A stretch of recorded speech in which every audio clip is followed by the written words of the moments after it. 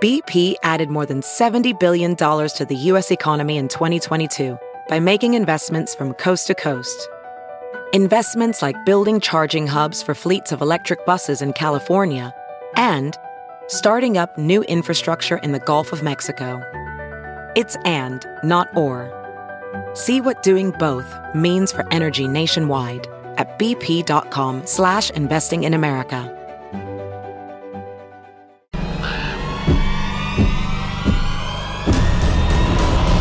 You're listening to The Flock on Fox 45 podcast, presented by Sports Unlimited, with your hosts, Morgan Adsit and Rocco DeSangro. Welcome into a brand new edition of The Flock on Fox 45, presented by Sports Unlimited. You got Morgan Adsit, I'm Rocco DeSangro. Hello. And, no Michael Jaffe today. I think we roasted him with the bean dip last week, and he decided not to come back on the show. So, that bean dip. Maybe we'll get him back next week, Morgan. But he could have rubbed it into our faces, though. We'll get to the game in a little bit, but he picked the Chiefs. We did not. His prediction was right. Yep. We were both wrong. Yep. Listen, we'll own up to that, but it is what it is. Mm-hmm. So we got a lot to tap into on this show. The Ravens finally hired an offensive coordinator, going to the college ranks like they did with their defensive coordinator. We're talking Super Bowl, and of course, the O's. Today, we don't even know when you're going to hear this podcast, but today is the day that pitchers and catchers report to Sarasota, so it's a big day for baseball players and teams and fans everywhere. But first, we're going to start with the biggest news of the week, and that's the Ravens hiring Todd Monken, the OC and quarterbacks coach from Georgia. That's where he won back-to-back national championships and really helped Stetson Bennett. I mean, right. Stetson a walk-on. Bennett, mm-hmm. Who would have thought that dude was going to become a Heisman finalist, and he does it this year, and Monken's leading the charge with that.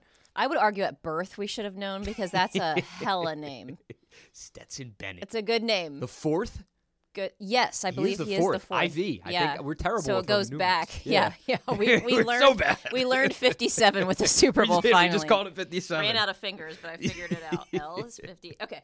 But yes, Todd Monken, a name that we had heard. We knew he was coming around for the interviews. Honestly, a name that I thought was dropping off, though, because if this was your number one guy and you really wanted him and I know a wide net was being casted, was the quote John Harbaugh used. They interviewed 21 candidates, 14 for real, like multiple interviews coming in that they were serious about. So it's over a dozen candidates for a job that a lot of people were lining up and wanting.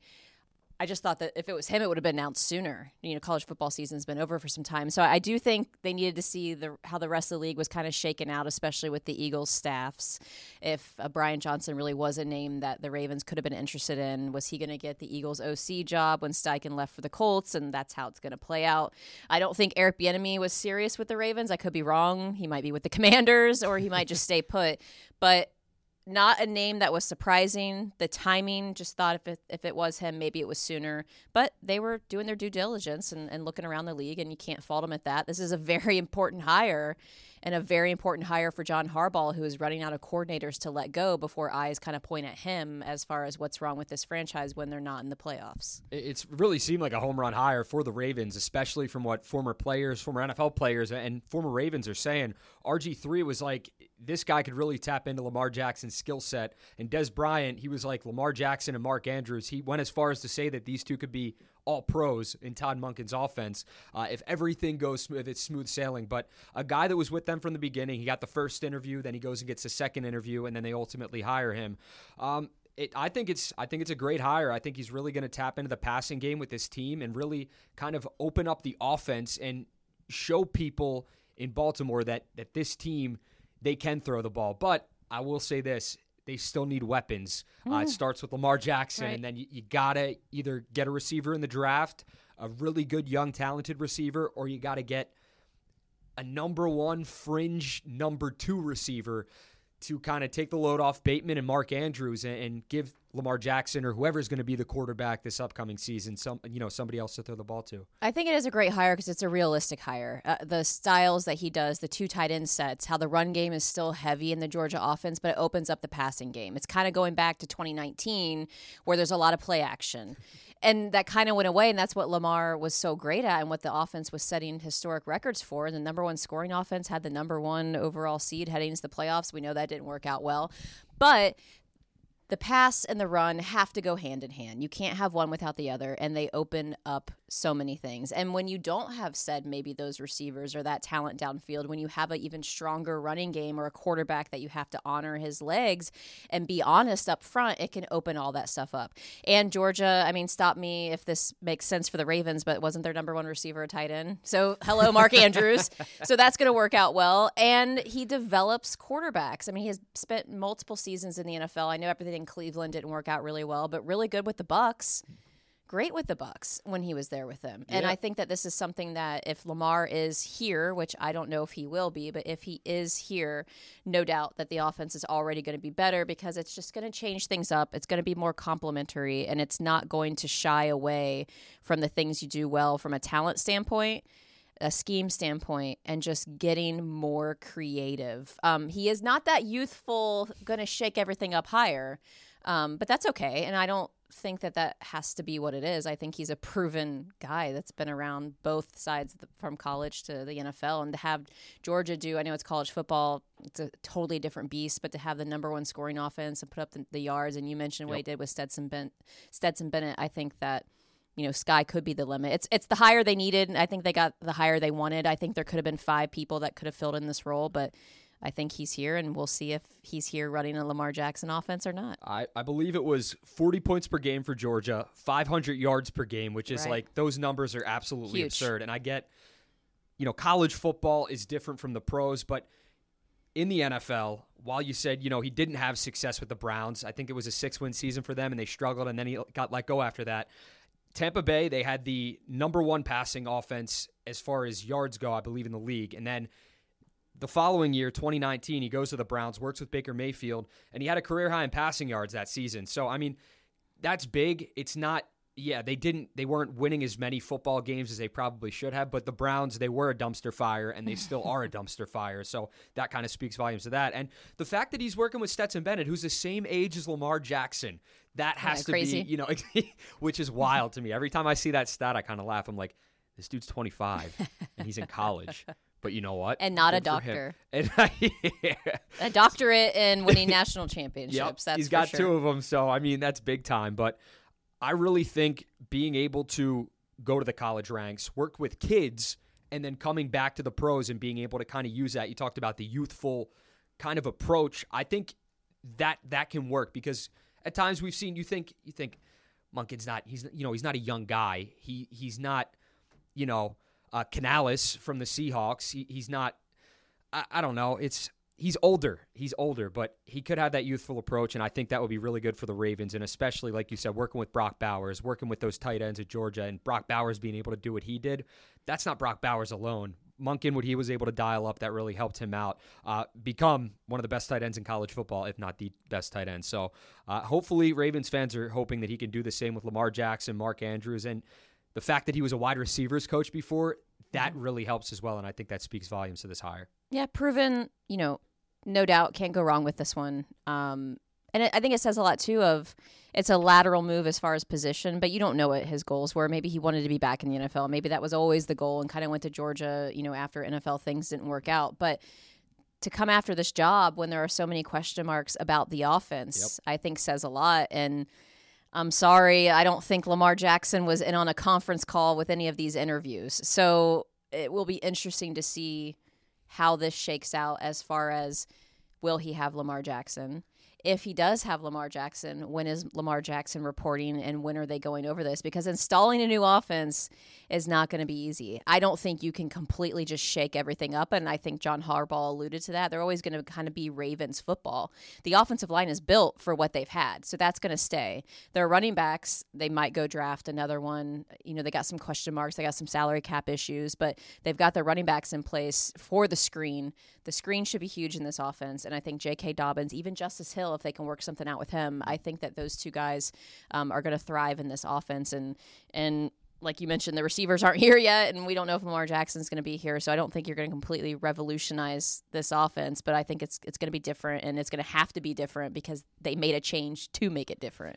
And the big thing with Monken, he reportedly had other offers to be an OC, and he turned them down. He turned the Bucs down again, where he's turned familiar. Them down to be with John Harbaugh, so that's big if you're bringing a guy in and maybe that was the deal. Maybe he was waiting on them. Maybe he was deciding, and it wasn't the Ravens taking all this time. But, I mean, people think it's a great hire. I think it's a solid hire. You know, you seem like you really think it's a solid hire, too, for the Ravens, and we kind of have to wait and see what happens and if the chips fall into place.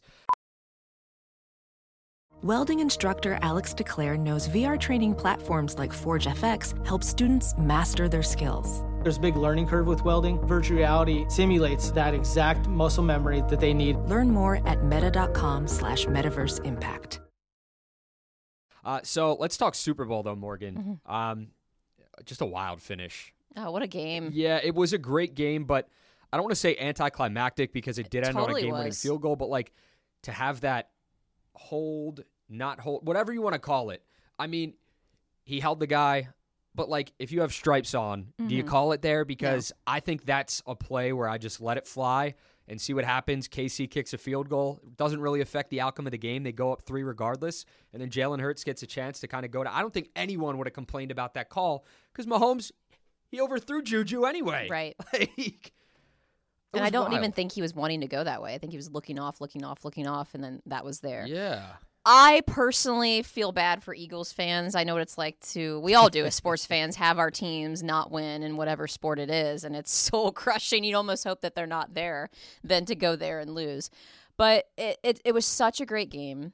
Hand it off to the Chiefs. I mean, you know they're a comeback team. They won in the fourth quarter, and the Eagles' defense didn't show up in the second half. That was what we talked them up all the week before, that we were picking the Eagles because of that defense. We knew the offenses would be there. They could both do a shootout. Didn't think it would be the first to 38, but that was an incredible game. But that the defense didn't show up, and the Chiefs did what the Chiefs do. They have Mahomes. They have Travis Kelce. They have Andy Reid. They're creative. They move. They use the whole entire field. They find open spaces. It's remarkable.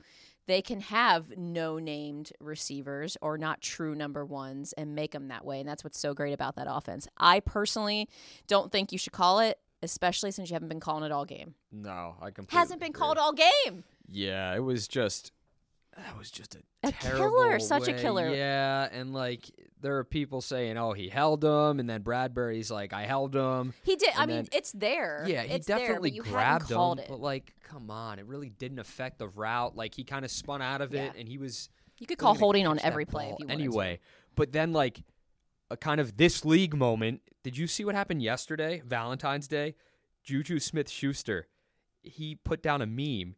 He's like, I'll always. It was something like it was James Bradbury's face on a Valentine's Day card. Oh yes, and it said like, I'll always be there to hold you or something like that. And then AJ Brown responded. He called him TikTok boy, which I think is like one of the funniest like. Just most brutal insults ever. He called him TikTok boy. It was something like, I will always hold you when it matters most. Or yes. something like that. Yeah. But yeah. that was just some incredible stuff. But I mean, I don't know. That was an unbelievable game. Just anticlimactic, and I just hate the way it ended. But I would have liked to see Eagles with the ball with 1:40 left, just to see. It could have been a field goal. Could have gone to overtime. Exactly. Could have been a game-winning drive. Nothing could have happened. Could have turned the ball over. Yeah. Exactly. I just think that game, that moment, deserved more than that ending. And I'll say this: like Patrick Mahomes is, I mean, he's gonna go down as one of the greatest of all time, and that's not breaking news. Like he's unbelievable at what he does. To be injured, to be just kind of digging it out, just it looked like the pain was grueling, and there was a point like right before halftime where you knew that he was going to come back on the field for the third quarter, but it looked really bad. Yeah. And he was like in agonizing pain, and he just kind of got up. Third quarter came out, and the Eagles defense couldn't stop a nosebleed. It was bad. Yeah, people are almost telling, like, I saw Eagles fans on Twitter, they're like, oh, the Arizona Cardinals are going to hire Jonathan Gannon as their next head football coach. Man. Like, take him. Yeah. I'm like, that's the guy that got you there, though. So I know. I don't know. I was surprised that hire was going defense anyway. I mean, yeah. with Kyler Murray in the whatever. If you don't want an offensive-minded person, that's fine. You think Kyler is like, he even knows they hired him, or do you think he's playing Call of Duty right now? What's his Twitter? Does he have a picture up? Is he in black right now? What is he doing? I don't know. We kind of haven't heard from him this offseason, maybe because he spoke so much after he got paid. Yeah. And didn't do much. I'm not a Kyler Murray hater, but I just think he just needs to do more. But we're getting off topic here. Oh, my gosh. We're all over the place. We are all over the place. Let's talk about some other birds. Yeah. We got the O's coming off one of the most exciting seasons in recent years for them. They have a young core. just talent coming up through that number one farm system in all of baseball, and it's an exciting time in Birdland. Pitchers and catchers reported today, and that's always like, it's like 100 days until pitchers and catchers report. Right when the season ends, it's like 200 days until this happens. So this is the day. Pitchers and catchers are reporting to Sarasota. They already have. I'm pretty sure like they're there right now, like as we speak. Oh yeah. So like they're like, it's. I'm trying to use the right tense. Like they have reported. They have reported. So first full workout for them is the 21st. Correct me if I'm wrong. Correct. For the O's, yeah. So they got their with first. Everybody. And then, the real fun begins. So what are you most excited for this season, Morgan? You got, Adley Rutschman. We're going to get a full season of him. Gunnar Henderson. You got a lot of really talented players coming up through the ranks. The most obvious would be Grayson Rodriguez on the opening day roster. I mean, that's kind of the next prospect that everyone is looking for, and a talent-wise, and someone that should have been up last year if it wasn't for injury. Yeah. And I've enjoyed covering him throughout his minor league journey. So that would be something I would be shocked if he's not on the opening day roster. He will not start opening day or home opener. I don't think he'll have that pressure, but good to see him. The rotation just in general, I mean, this went from I don't have enough talented people to have 5 in my rotation. I'm going to go a bullpen game, and that's not by strategy. It's because I don't have anyone. Brandon Hyde to now. Mike Elias is saying there's 12 guys now at spring training competing for those 5 spots. And realistically speaking, 3 are probably gone if my Grayson Rodriguez is correct. Cole Irvin, Kyle Gibson, for sure those 2 gone because of what they spent and dealt to bring them in the offseason. John Means will not be ready until the summer, but you got to still be thinking about him later, especially if there's an injury or a poor performance later, if he is 100% able to go after surgery. And you've got Dean Kramer, who was lights out at the end of the season. Kyle Bradish, who's the talent that's going to be getting that look. You got Austin Voth, who they brought back, who might be your long man in the bullpen, but he might be a starter. He's earned that right to at least look at it. DL Hall, is he going to be bullpen? Is he going to finally get triggered to be a starter? I mean, that's a talent being waiting on. So I think just the fact that they might actually have a rotation in the AL East like the Rays, where you have grown these guys and maybe bought a couple of them to be kind of the best in the AL East. I think that's exciting for the Orioles.